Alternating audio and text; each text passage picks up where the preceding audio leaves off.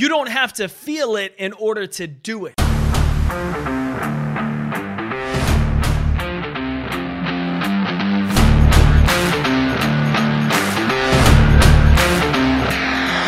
My name is Jake Thompson, your Chief Encouragement Officer, and this is the Compete Everyday Podcast, a show designed to encourage and equip you with the tools to build a winning mindset so you can build your winning life.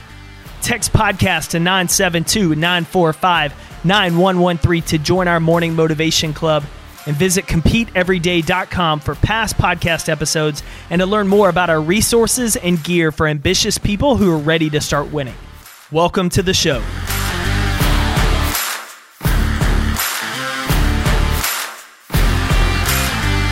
Often we trick ourselves into the idea that we have to feel motivated into taking action. We have to feel gratitude before we start practicing gratitude. We have to feel all of these things inside before we can do anything with it. And that's a load of crap. You can start taking action before you feel motivated to. In fact, you'll find that you actually take more action and you start to find that internal motivation when you take action before you feel it. You don't have to feel gratitude in order to practice it every day, but what you'll find is the more you practice it, the more you're writing it down, the more you're acknowledging things you're grateful for, the more you're going to start to feel gratitude. See, average people believe that you have to feel it before you can do it, but champions understand you do it and then you feel it. You take the action and then you feel more motivation to keep going. You practice the gratitude, then you start to feel grateful and expand that gratitude muscle. It's not about feeling it first, it's about doing it first and then letting the feelings come after it. Don't justify the excuse to do nothing today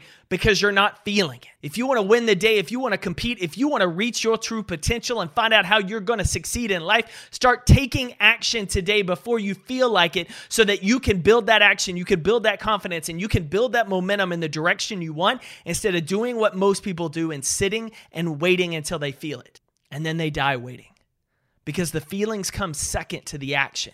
So take action today, competitors. Show up, win your day. You know I'm cheering for you.